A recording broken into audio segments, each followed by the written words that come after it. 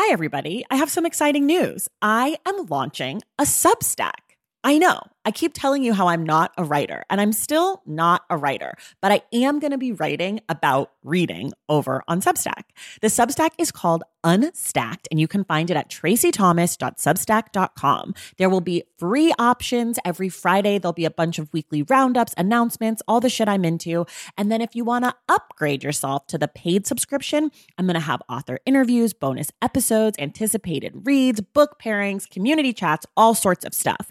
So if that sounds like something you'd be into, go to traceythomas.substack.com and join Unstacked. And of course, I've got a special offer for you. If you go to traceythomas.substack.com/thestacks10, you get 10% off your first year membership of Unstacked. You have from now until April 4th to redeem. Again, that's traceythomas.substack.com/thestacks10 for 10% off Unstacked.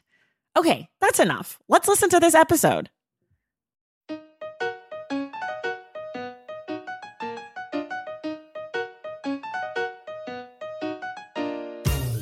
Welcome to The Stacks, a podcast about books and the people who read them. I'm your host, Tracey Thomas, and today we are joined by first-time novelist Leila Mottley, whose new book, Night Crawling, was just selected for Oprah's book club.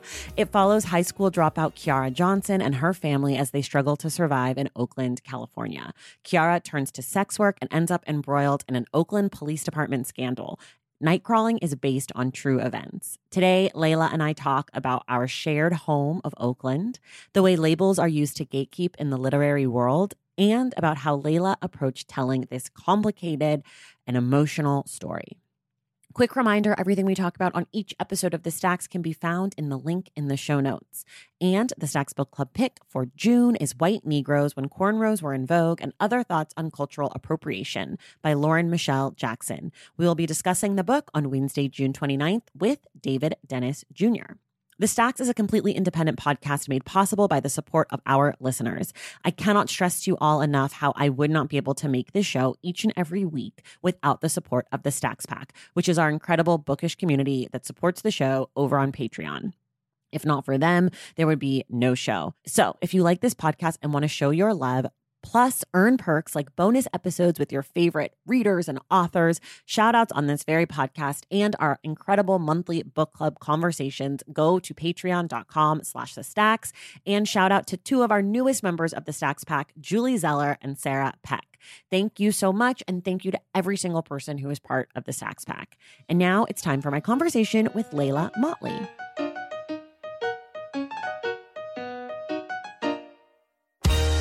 All right, everybody.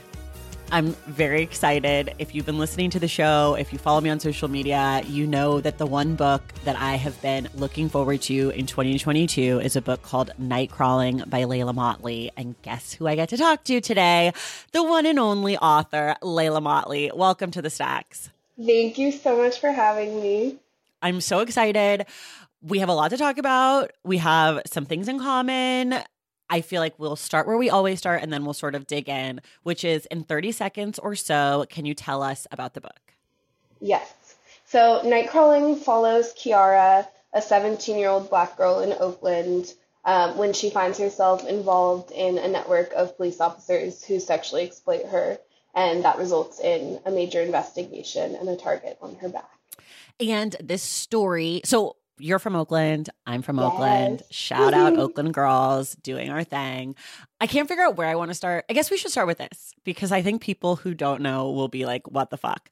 How old were you when you started writing this book? It was a month before I turned 17. So you were just a casual 16-year-old girl, like, let me write this novel about police sex misconduct events. You based it on the true stories of what was going on with Oakland Police Department. How did you, like, when I was 16, I was like, let me listen to NSYNC. So, like, I'm just trying to figure out, like, how you are so much more mature and cool than me and also, like, so talented. Was this an assignment? Were you just like, I want to write a book? Like, what happened? Yeah, so it's actually the third book that I had written. So I wrote my first novel at 14, and then my second at 15, 16, and then this is my third, 16, mostly 17. But are those books published? No. No one will ever read those books. Okay. They will not see the light of day. I don't know. I like to say that I think that people have like kind of low expectations for teenagers. And I mean, I went to an arts high school, so I think this also informs that. But so many people I know were, 15, incredibly talented and trying to do all of these things. And I think that the world just doesn't pay attention to young people, and especially to like young Black kids. And I don't know, I just like wrote it. And I don't think I never intended, it wasn't an assignment, I did it on my own time. I didn't necessarily think anyone was ever going to read it because I'd written these other 2 books and I didn't want anyone to ever read them. And so I think that was kind of my practice rounds for how to write a novel. And this one definitely felt different because by the time I'd gotten done with the first draft, I mean, first drafts are hard because they're always kind of shitty. And so you like, and that was to be expected, but there was something about this that still made me go like, I think this story is important for the world and not just me. And so I did the work to revise it. Okay. What school did you go to? Oakland School for the Arts. That's right down the street from where I grew up, first of all. Oh. Yeah, right by the Wendy's, right? Yeah. Yeah, that Wendy's is really iconic. They are not open very late, so No, don't try to get frosty after 10 p.m. because it's not going to happen.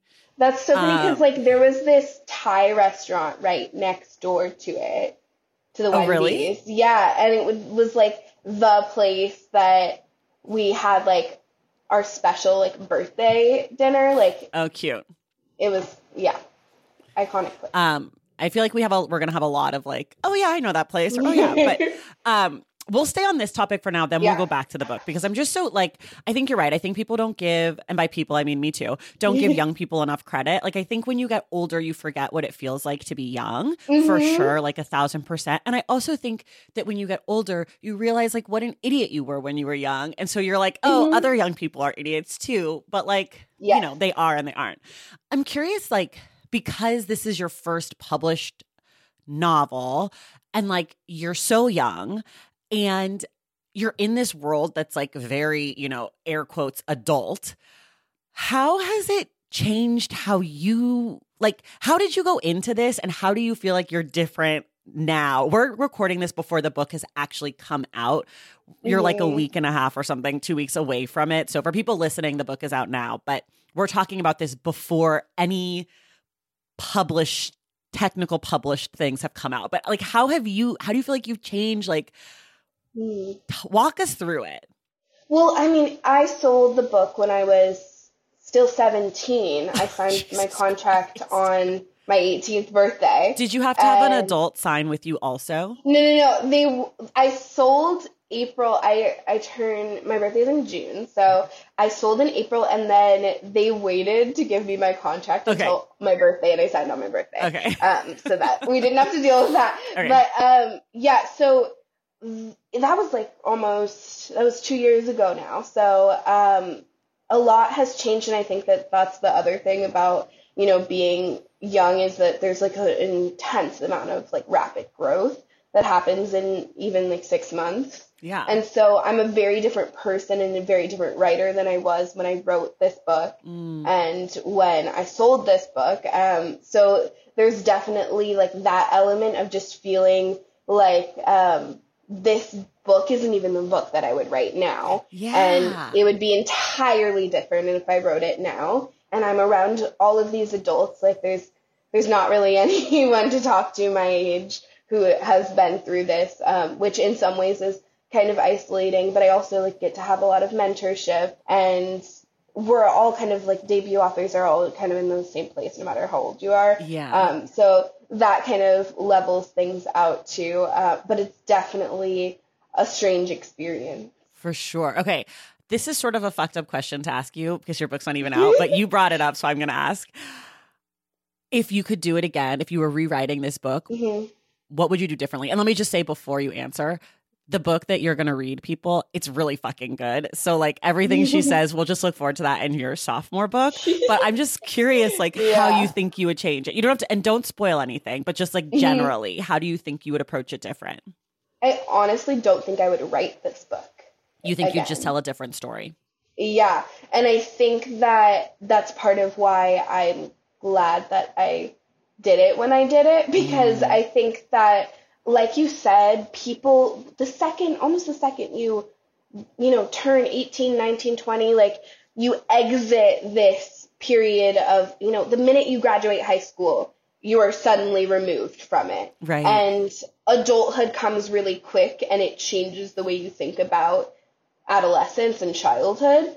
And I think that it was really, really important to me that this book be a representation of this young girl, and I wanted it to kind of read as a constant reminder of how young she is, and how the positions that she's put in and the circumstances that frame the book are not meant for a girl who is 17, and yet she is, and even when the world views her as someone much older, I wanted the book to still read with like these moments and like this element of childhood laced throughout, even just the way that she like experiences the world around her. And I don't think I would have been able to write that if I wasn't 17 at the time that I wrote it. And so I don't think I'd be able to write it now in the same way. And I think it would be a very different book if I attempted it now.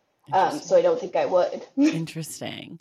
Yeah, because when I was reading the book, like one of the things, we talk about this a lot on the show, which is sort of like, how do you classify books? Like what's the genre? What's the age? And as I was reading it, I was like, I know this is an adult book, but because she's the central figure, it feels, and I don't mean this like, I don't mean this to like, because I think people have a negative experience of YA, but it sort of feels like YA because you're following this young person and she's around young people and it's from her point of view.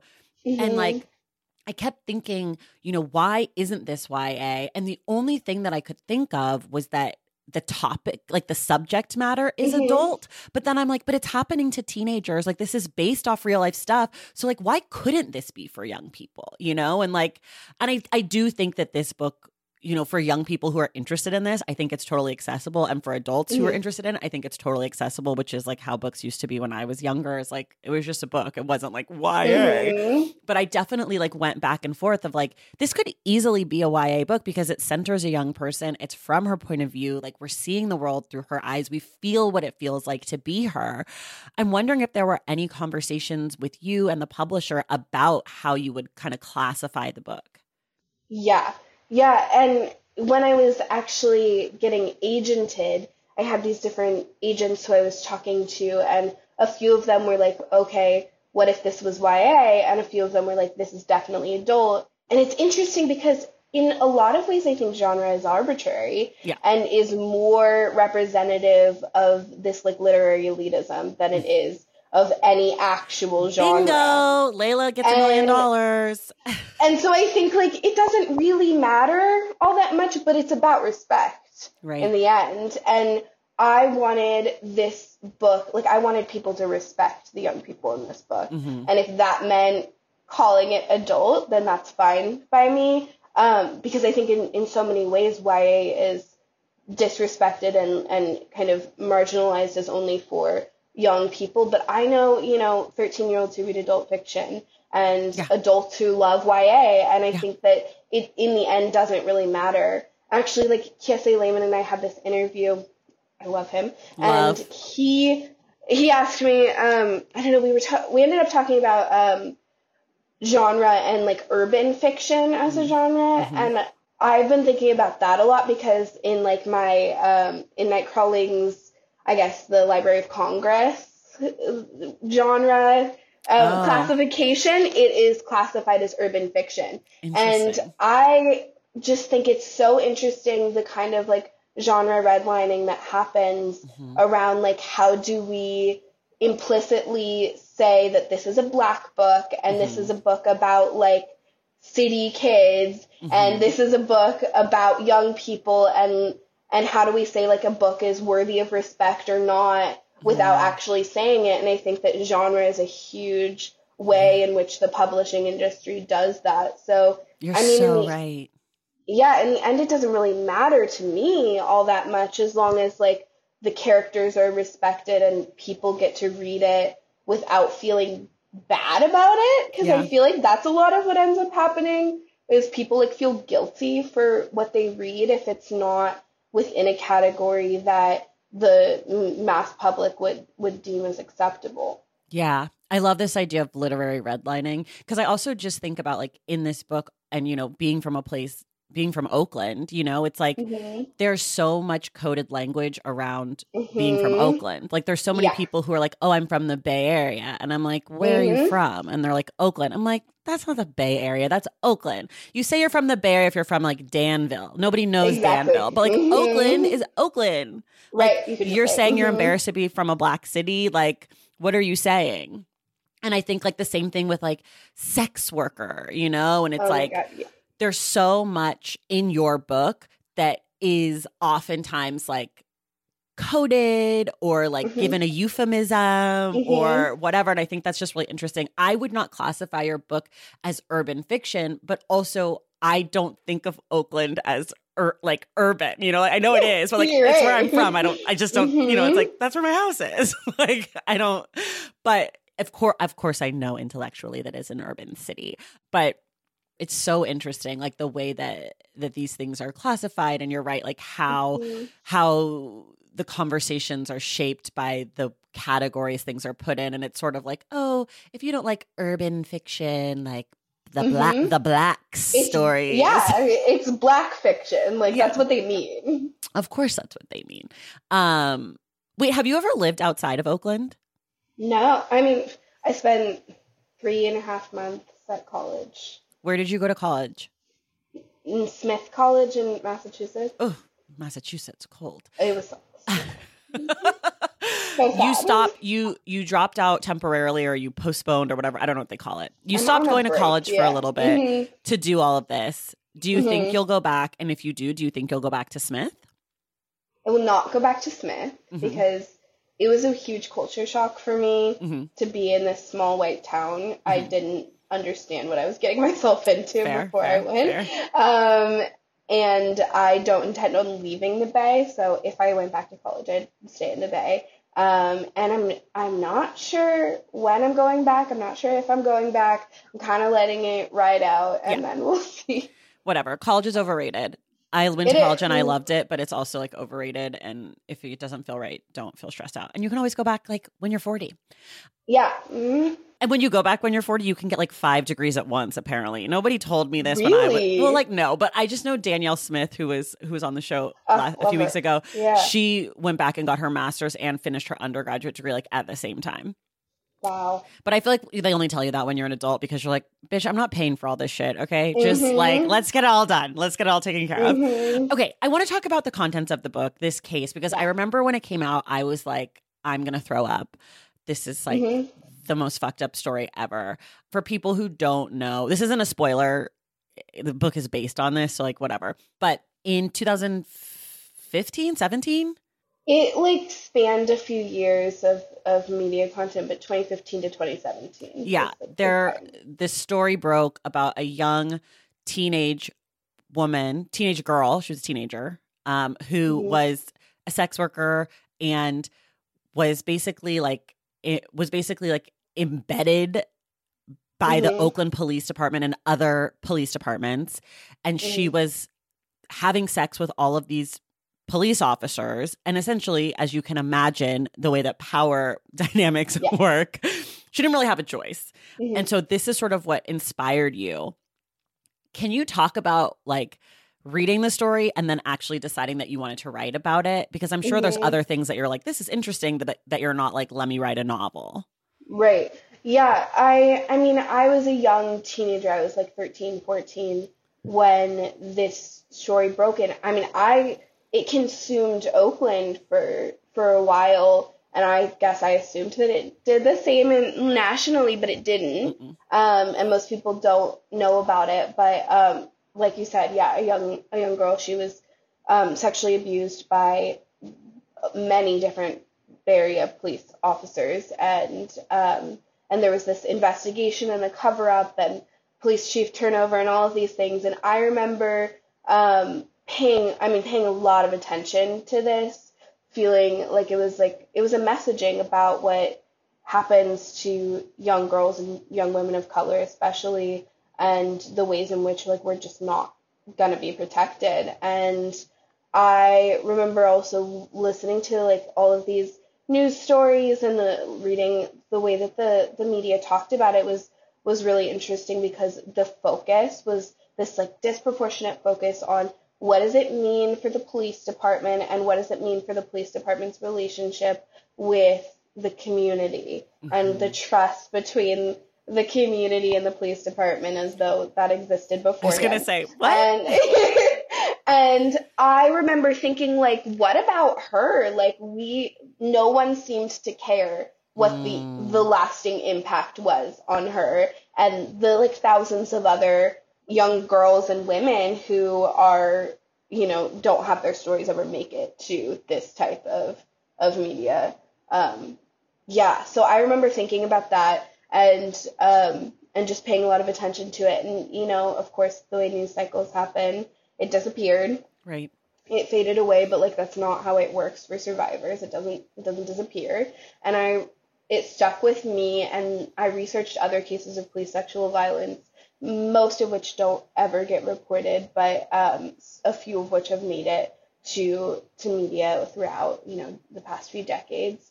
And then when I was 16, I think I had this idea about a character, and Kiara kind of came to me, and from her I built out a world, and it was important to me that it was in Oakland because that's all I know. Right. And so I definitely drew from that case, but also from other cases, and just from my own imagination too. Yeah. How much did you imagine versus research for this book?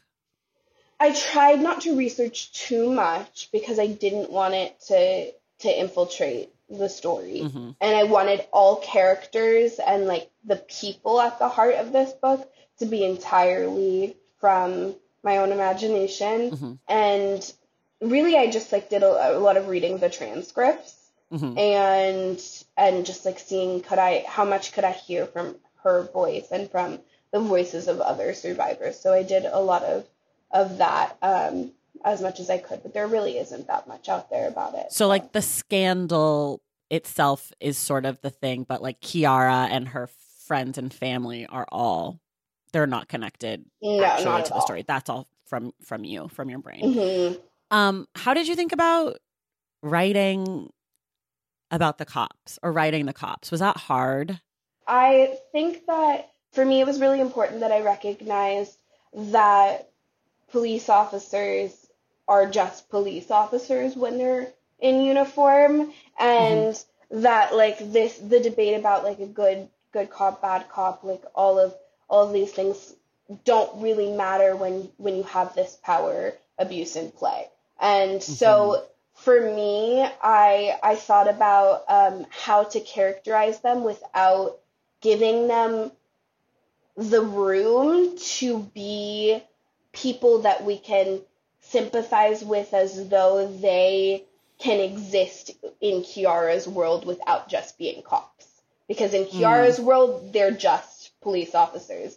And she can have moments with them, but at the end of the day, they have this power, and the power dynamic at play doesn't allow for her to view them outside of their profession, their role in this play. And so part of what I did was I used their numbers instead of names for the most part, and I kind of characterized them by ways in which she saw them, and so small traits that they would have.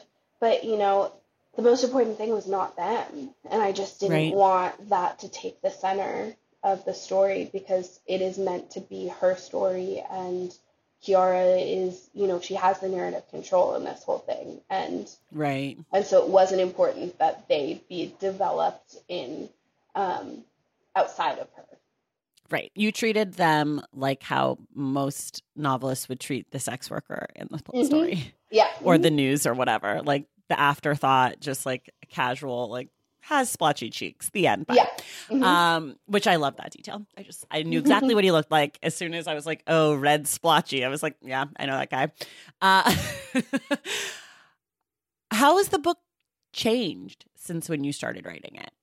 It's changed a lot. The biggest thing was Marcus. Marcus changed a million different times. Marcus is That's Kiara's Kiara's brother. Yeah. And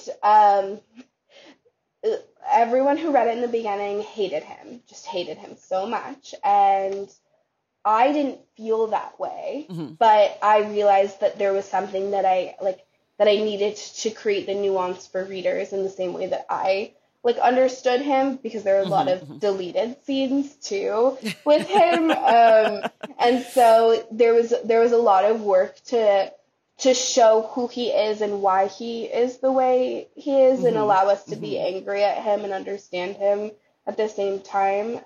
So that was a huge thing. And then my beginnings always change a lot. Like the first part of the book changes more than anything else.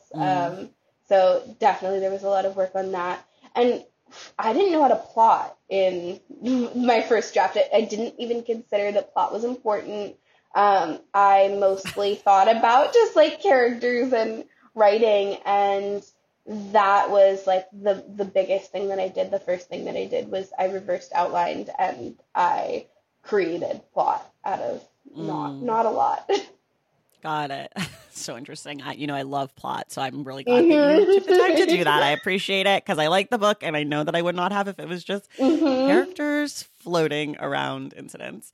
Okay, we have to talk about the cover and the title. Yeah.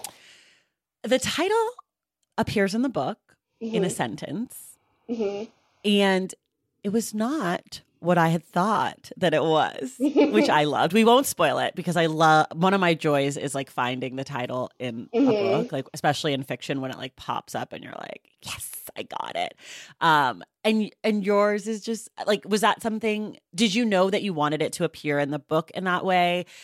How did you go about like thinking about the title? I think it appears like 2 or 3 times throughout. Oh, does it? Okay, the one time that I'm thinking of, I have the page written down, I can't remember, but the one time I'm thinking of, I think I know the one you're talking about, where it's like, it's on page 107 yeah. of the galley. That's yeah. It's in there a couple different times, but in none of them is like the actual like one word Nightcrawling. Yeah. And I mean, I had the title before I wrote the book. I think that's often the way it works for me, is the title just happens.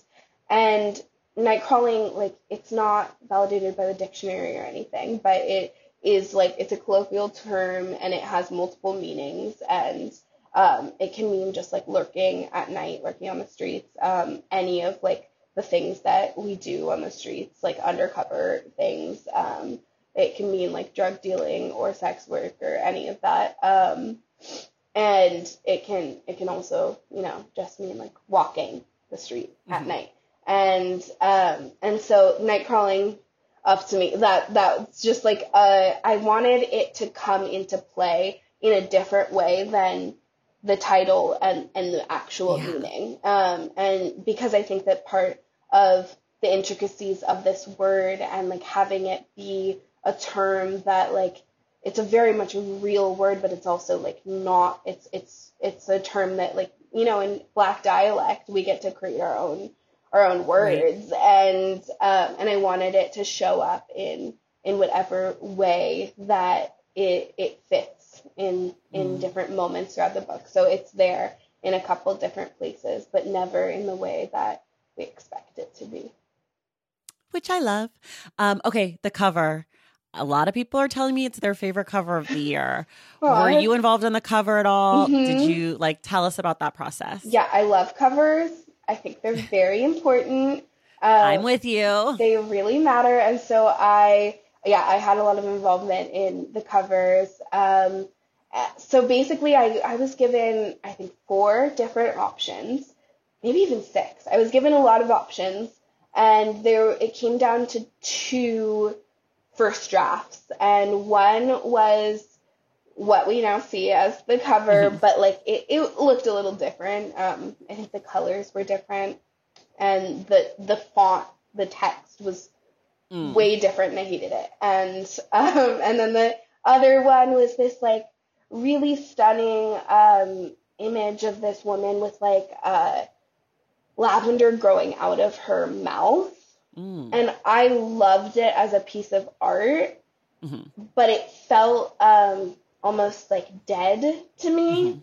It didn't have the same like kinetic energy, like the movement that I felt was really important, especially with the verb of the title. And so I ended up saying, let's go with this orange one and change the font and make the colors like more vibrant. And we went through a couple different drafts of that until we landed on the one that you now see today. And I love it. It is not at all what I thought the cover would look like. I would never have pictured this. And I think it's like 10 times better than what I thought it would be. It's so gorgeous. It's so bright. I would never think to put, I know that they're complementary colors, but I would never think to put the orange and the purple together, especially like around this book. But now that that's like what it is, I'm like, oh, this is like a 10 out of 10. It's like the purple is so perfect. The orange is so perfect. And I hate orange. Like truly orange is one of my least favorite colors, period. And I still really like this book. And I'm like, ugh, I hate that I like an orange book because it's really fucking up with my brain, but I just like it. So here we are. It's so pretty. Yeah, it is. It's so gorgeous. Okay, we're going to take a quick break and we're going to come right back. Taking care of your health isn't always easy, but it should be at least simple. That's why for the last 3+ years, I have been drinking AG1 every day, no exceptions. It's just 1 scoop mixed in water once a day, every day, and it makes me feel nourished and strong enough to tackle whatever else might come my way. That's because each serving of AG1 delivers my daily dose of vitamins, minerals, pre- and probiotics, and a lot more. It's a powerful, healthy habit that's also powerfully simple. The nutritional insurance that AG1 provides has been vital to keeping me productive and focused. It helps me cover my bases in just about the time it takes to fill a glass of water, scoop in 1 scoop of AG1, and then drink it. So I don't know, 75 seconds? With the perfect mix of vitamins, probiotics, and nutrients from Whole Foods, I'm not stuck trying to assemble it all by myself, which would have considerably worse results. AG1 saves me all the time and hassle, and it has made such a difference in my overall mood and especially my gut health, among many other things. But don't take my word for it. Go ahead and try AG1. Let me know what you think. Whether you notice you're needing more nutrient support than you're used to, or you just need an edge for a tough workout, AG1 can be the ticket. If there's one product I had to recommend to elevate your health, it's AG1, and that's why I've partnered with them for so long. If you want to take ownership of your health, start with AG1. Try AG1 and get a free 1-year supply of vitamin D3, K2, and 5 free AG1 travel packs with your first purchase exclusively at drinkag1.com/thestacks. That's drinkag1.com/thestacks. Check it out. BP added more than $70 billion to the U.S. economy in 2022. Investments like acquiring America's largest biogas producer, Archaea Energy, and starting up new infrastructure in the Gulf of Mexico. It's and, not or. See what doing both means for energy nationwide at bp.com/investing in America. This episode is brought to you in part by Noom. Forget one-size-fits-all diets. With Noom, you get a personalized weight loss plan that's tailored to your lifestyle. No food is off-limits. Enjoy your favorites while discovering healthier habits. Noom's users love the flexible approach, blending psychology and biology to help you lose weight in a way that's sustainable for you. And great news for foodies. Noom just released the Noom Kitchen Cookbook, with 100 delicious, healthy recipes. Stay focused on what's important to you with Noom's psychology and biology-based approach. Sign up for your trial today at Noom.com. That's Noom.com. Grab your copy of The Noom Kitchen wherever books are sold. All right, everybody, we're back. Okay, let's talk about time management. You were in school when you were writing this book. How did you make time to write? How did you write? Where did you write? How many hours a day? Music or no music? Snacks, beverages, candles, rituals, the whole vibe. Set it up. Yeah. I didn't sleep. I think that's like the main one. I don't recommend it. Leila, this is horrible. You're young. You need to sleep so you can grow and be healthy and strong. Now. Yeah. Okay. But so I wrote the first draft the summer before I went to college, and I was working at 2 different preschools, and I was a substitute teacher, so my shifts changed. But most of the time I was working like a good 20 to 40 hours a week, depending. And then after work or before work, depending on my shift, I would go to a cafe and I would write. And then at night there was this like little jazz bar cafe, and I would go, downtown where the YMCA is. Mm-hmm. So I would go to the YMCA, and then I would go to the jazz bar like down the street. It's gone now. And there would either be comedy or live jazz playing, and I would have coffee at like 9 p.m. and write. You would write while there was comedy going on? Yeah. Did you I can write through anything. Okay. I despise comedy, so I would be like, this is irritating to me. Yeah, I hate stand-up comedy more than anything. It's kind of, it's awkward, and I feel like the energy of it helps at times. I like things to be going on around me when I'm writing, if I'm out. And then when I went to college and I was revising, I did a stupid thing, and I took 20 credits in my first semester, which is a lot? 5 classes. Okay. And it's like 1 class more than you should take. Okay. And so I was in a lot of classes, and I was working, and then I was writing, and so I wrote at night most of the time. And my dad loves music. I like literally have never experienced quiet in my house growing up, and so he always had music playing, and mostly jazz or blues, and so I would play that in my little dorm room while I wrote, so that I could like feel, it just made me feel at home. And that was mostly how I revised. And then the pandemic happened, and I revised more, and that was kind of all over the place. But inside mostly. And I have like since learned how to write at a desk, which I hate desks. I'm not a person who likes to like sit at a desk in a desk chair. I like to sit on a bed or like a couch and write like that. So that's my preference. I drink a lot of coffee. How do you take your coffee? Cream and sugar, absolutely. Good. What color? Like give me like a color with the cream. Are you going like a wood, or are you going like your skin color, or are you going like even lighter? Like where are you? I'm going like light wood, like a white oak. Okay. Mm-hmm. Great. I like a lot of milk in my beverage. And is it regular milk, or are you giving me a soy, an oat? What's the deal? I will do oat. My partner's lactose intolerant, so she kind of takes the oat milk, and I try not to steal it from her. So I will do just like half and half. Traditional. Thank you. Yeah. Welcome to my heart. Love. Yeah. I've started doing some half and half, but then also putting whole milk on top of it. Interesting. Because I feel like it's like, I like it really light, but if I do that much half and half, it's like too much. I drink tea. It's like, it's like too thick. So I do like a splash of half and half, and then the rest just like whole milk. That's what I do for my tea, whole milk. Mm-hmm. What kind of tea do you drink? Black tea, preferably like a breakfast blend. Irish breakfast. Sure. Yeah. Great. We love this. This is something we have in common. I love a black tea. But you did not say any snacks. No, I don't snack. I'm not a snacker. At all. ever? No, really not at all. My partner loves goldfish, and on occasion I'll have goldfish, but like I prefer just like 3 meals and Wow. and coffee. And I like if it's a special writing day, like I'll have sushi. That's like my treat. Mm. But I don't snack. I wish I liked Wow. snacks. This is so sad for you. I I just can't know. imagine not liking snacks. But I love goldfish, so your partner is my new Mm-hmm. best friend. Big goldfish house. We get like the huge Yes, she has boxes, the with like the huge box carton top. always. Yeah. Yeah. Yeah. And people are like, oh, it's because you have kids. I'm like, well, I know. I sometimes give them a few, but it's Yeah. actually mostly for me. But thank you. Thank you. Um, okay.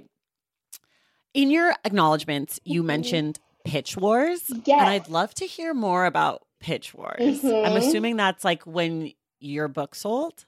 No, Oh, no. actually not That's at what I thought it all. was. So Pitch Wars, I don't know. I was probably like Googling like how do you get a book published or something, Mm. and stumbled upon Pitch Wars, which is generally for like genre fiction. And I don't think I knew that at the time, but I applied, and it's essentially like this mentorship program. So you get paired with a mentor, and my mentor was Samantha Rajaram, and she's lovely. She does historical fiction, and she was the one who taught me how to plot.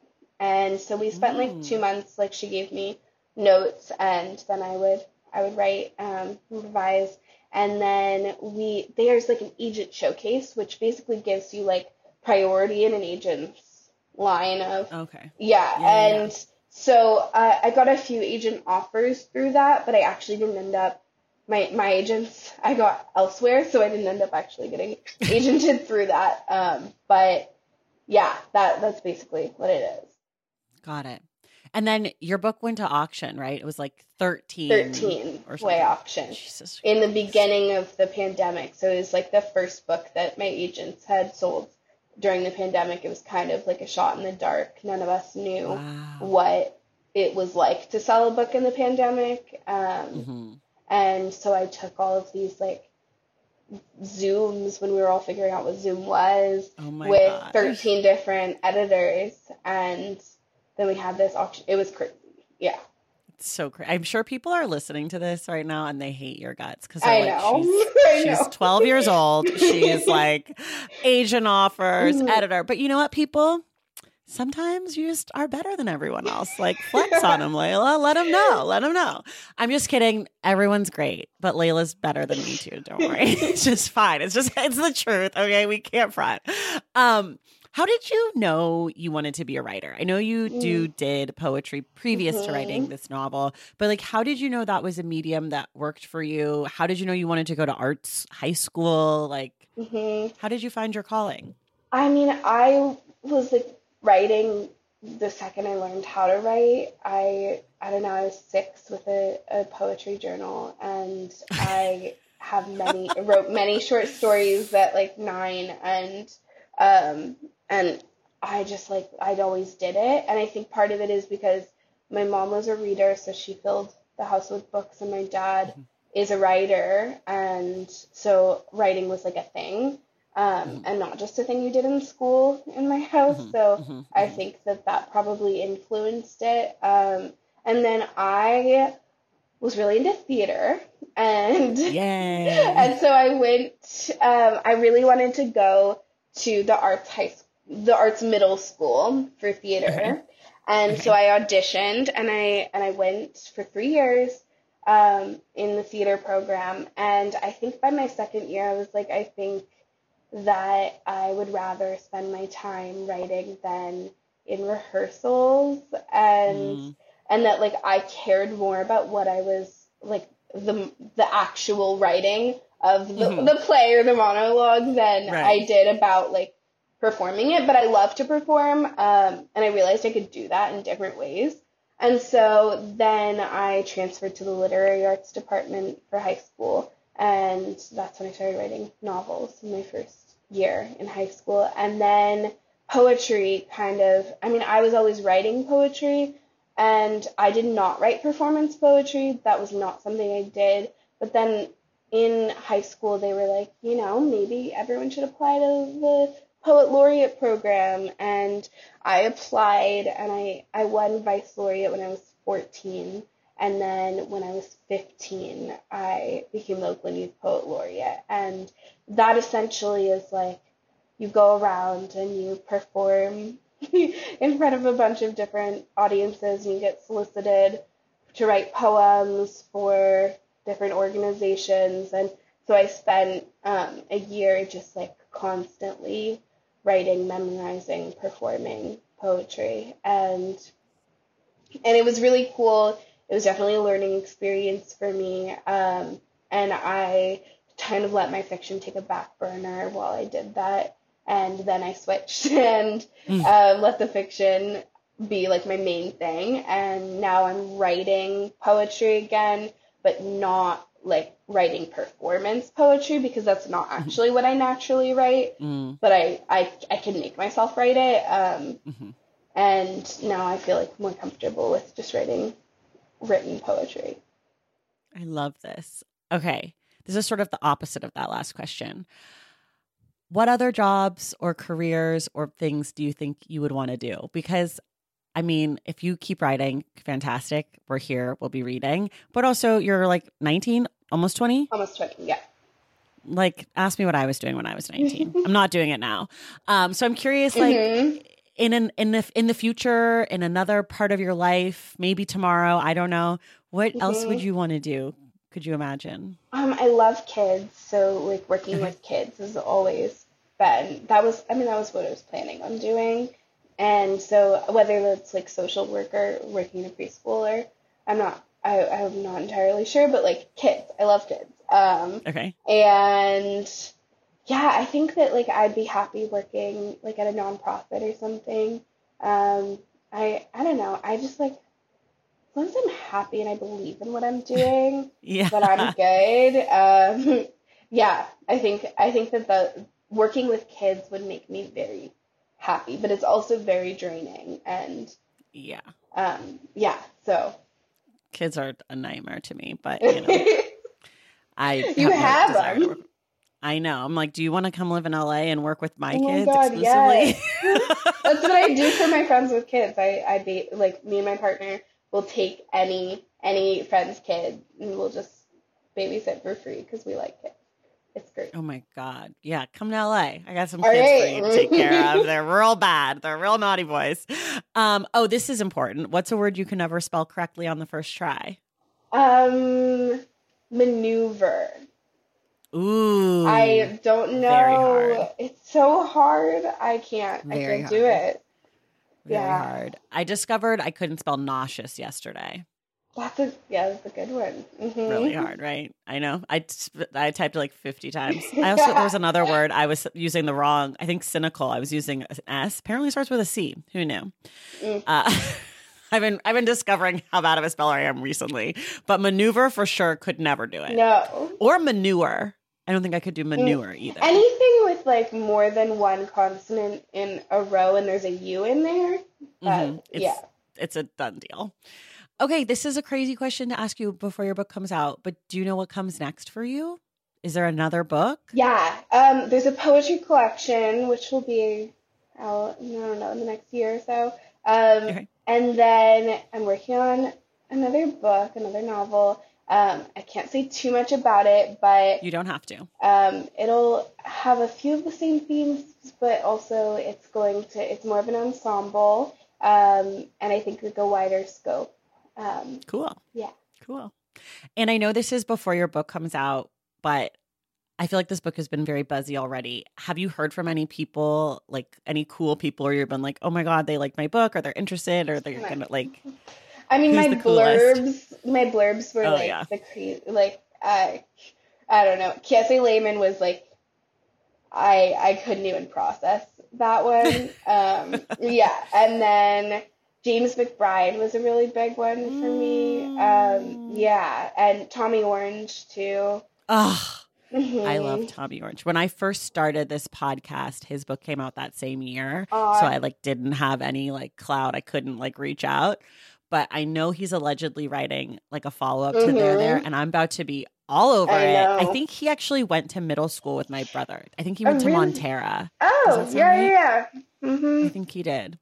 I think because he's the same age as my brother, and I like mentioned something, or my Aw. brother was like, "Oh, have you heard of this book?" Like some guy. I don't think they like knew each other, but anyways, Tommy Orange. What? Tommy Orange. Ugh.